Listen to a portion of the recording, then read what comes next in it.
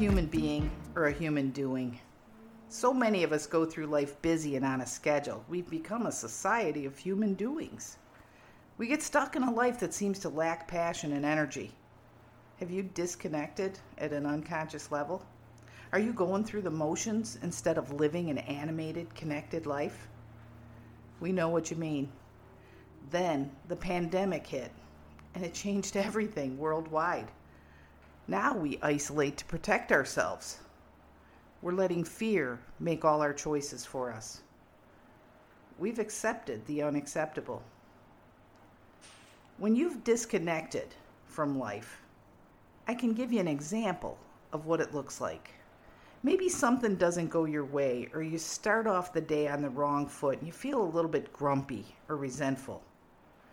You disengage on purpose.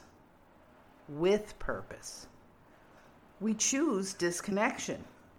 We surrender the possibility of joy. Do you have days like that? Let's say you had to cancel a better offer to take care of a work or a business issue. You're there, but you're not present. What can change that? It's funny, but a positive, grateful customer or coworker can change the whole day. Because connection is the key to good living. We were created for it. When we isolate or pull away from others, it causes pain. Okay, maybe not the pain of a broken bone or a migraine headache, but it causes pain at a more subversive level. It sets us up to be among the living dead who bump through life, not enjoying even a moment. Okay, so you're succeeding in other areas. Big whoop. Maybe you're accumulating money or things, but that doesn't ensure connection and joy. Maybe you belong to clubs, you show up to functions, but without real connection, there's no interaction and therefore no real reward. Is that enough? Or are you shorting yourself at a level that's robbing you of the best that life has to offer? I'll ask you some questions. You decide by your answers. Do you notice the small but wonderful things in life, like a bird's song or a flower that blooms? Do you do your work without question, acting like a machine? Like you're a ritualistic person that has to do the same thing day in and day out? Can you stop your schedule because you get a better offer? Like a conversation with a friend or meeting someone new? In your everyday life, do you interact? Do you look people in the eye? Do you touch? Do you focus on their words and their emotions? Are you connected to them? I know it's been hard, especially with the pandemic and the 6 feet apart and the wearing a mask and the understanding what they're saying and asking them to repeat it. I know it's hard, but we've got to do the work. Because connection is the key to good living. Let me ask you this way. Do you validate others regularly? When you're being waited on in a restaurant, do you say please and thank you to the waiters? How about the grocery cashiers or other people that serve you? Do your coworkers come to you with their stories? Is it purely work, or do they tell you about their personal things? How about your children and your grandchildren? Do people see you as open to receive their truth? Here's another way to look at it. When you're angry or upset, do you withdraw? Do you stay that way longer than an hour, an afternoon, a day? These questions are going to tell you important things about yourself. Are you withdrawing from life through the process of disconnection? You can't blame the pandemic for everything. You've got to get out there and live your best life. And I'm telling you, connection is essential. Keep your hand out to those who are open to connection. Keep your hand out to those who aren't. Try to get them to reconnect. Be the customer that's grateful. Be the son or daughter or friend or aunt or uncle who knows it's a hard time of life and it's a hard day for the parent. Be the spouse who notices the details in place because of your better half. Honor other people. Recognize their worth. Believe it or not, it'll make you feel more worthy yourself. I'm going to give you 4 ways to reconnect. They're pretty simple, but we just have to think about them. The first one is to choose it. You have to want connection to get it. Remember the 3 frogs on a log story? There were 3 frogs on a log. One of them decided to jump off the log. How many frogs are left? 3. They made a decision, but they didn't take the action. So when you choose to connect, you have to actually act on that choice. Number 2, do it. That's right. Be the 3rd frog that jumps. To connect, you have to take actions. You have to open up to it. You have to let others in. You have to let people get to know you. This may sound fearful, not just because you're 6 feet closer to the person. It's fearful to share yourself. Intimacy can be difficult because it makes us vulnerable. But what fears are you really fighting? Are you afraid to be rejected? Are you afraid of being controlled or dominated? Or, on the other hand, are you afraid of losing control? Are you afraid of being wrong? Are you afraid of not being enough? Are you afraid if you connect, people won't value you as high as you think they should? Here's a big one. Are you afraid of conflict? A lot of fears are formed in fantasy. They start with if, and in our minds, they always end in torment. This is unreasonable. There is no reason. Get these fears out of the way. They are fantasy. They are not real. Take a chance on other people. You'll be surprised how many good ones are out there. The third thing I'm going to ask you to do is feel. In an effort to protect ourselves, we get numb. Remember, for many of us, that's why we disconnected in the first place. Our feelings, our emotions are important, but they're not always right. They do indicate what we need to note. If your listening is on the other side of this and your partner always shuts down, this is likely the reason.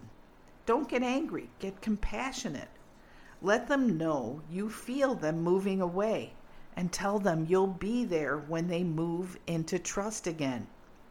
Tell them you long for the day when they can tell you their fears and be real with you so that you can help them carry the load. For both sides, improve your spirit life. Go to the source. Go to God. Ask Him to help you understand. Ask Him to help you allow someone else to be afraid and you to stay put, to not move away from them. Ask Him to help you be afraid and not move away from the person you know loves you. After all, God is love. This interference is a lack of love, and it can be remedied by the source of all love. The fourth thing I'm going to suggest is a tougher one. You got to know yourself. What are your patterns? Are you a controller? It comes in unlikely ways. Many of us think it's only the bossy people that wear this label, but that is not so. Other ways abound. One way you control is by giving in. When you don't share your preferences or views, you may think you're being timid or submissive. It could be that you're trying to control what the other person thinks of you. This is not love. Sharing your real self is the act of love. Speak your preferences. Speak your truth, even if your voice shakes. The second thing about knowing yourself, are there untreated addictions? Let's face it, when somebody walks in addiction, they withdraw from their true self. Not sharing becomes a way of life. Hiding things is the routine. This is key.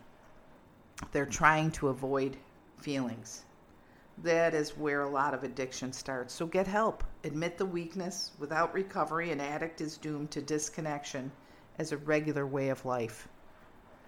The third thing, are you closed down on activities and behaviors? Some of us cut ourselves out by tying ourselves up with other actions. that preclude connection. What do I mean? Anybody out there know a workaholic? A workaholic is disconnected. Any parents of young people who stay up all night playing video games and then they sleep all day? It's a way to disconnect. We can shut people out with activity. You know, some addictions aren't just drugs, alcohol, food, gambling, the ones that we hear about. Reading, TV, Facebook. There are so many ways to use an activity to disconnect. The final one is, are you the ultimate judge? Do you spend all your time teaching people the right way or the actual correct answer? Do you tear apart other people's actions, feelings, and comments so they don't want to engage with you? Do you criticize? Are you a nag? You can be like that from time to time, but if it's a regular way of life, this is a design for disconnection. This is a design to separate. No one will ever feel they can measure up to your standards, so they'll quit trying. And that can lead to anger. Anger can be intimidation. It's designed to override anybody else's feelings. It scares people and separates us from them. I think the biggest way that we separate from others, and you got to know this if you really know yourself. You're selfish. You're self-centered. You're always looking out for number one. Relationships are based on give and take. To connect with another person means you have to sometimes sacrifice your own wants and needs. If you're in relationship to get rather than to give, it will be a broken relationship. We attract what we know, so we're always going to draw this form of woundedness to ourselves unless we look at it, unless we get conscious. Otherwise, we're reliving a recipe for pain over and over. To reconnect with the world at large, you have to become close to people. It's important that you take it slowly at first and that you find safe people with whom to connect. Intimacy is sometimes called intimacy. We want to develop this with one or with a few at least. It will make your life so much better. It will give your life new passion and joy. Come on now. We're all up against the same odds right now. We're fighting loneliness. We're fighting the pandemic. We're fighting brokenness in political views. We're fighting warring segments against each other, and we're sometimes caught in the middle. Connect anyway. I dare you. Connect. It will change your life. Actually, it will make your life more fun. It's time to take addiction out of the shadows and shine the encouraging light of recovery on everyone affected. Good Seed Podcast is powered by BethWE.com, a nonprofit ministry based in Vero Beach, Florida. We'll start the uncomfortable conversations that turn despair into hope and complacency into action. Connect, communicate, and thrive with us. Check us out online at BethWE.com. Thanks for tuning in. We'll talk again soon.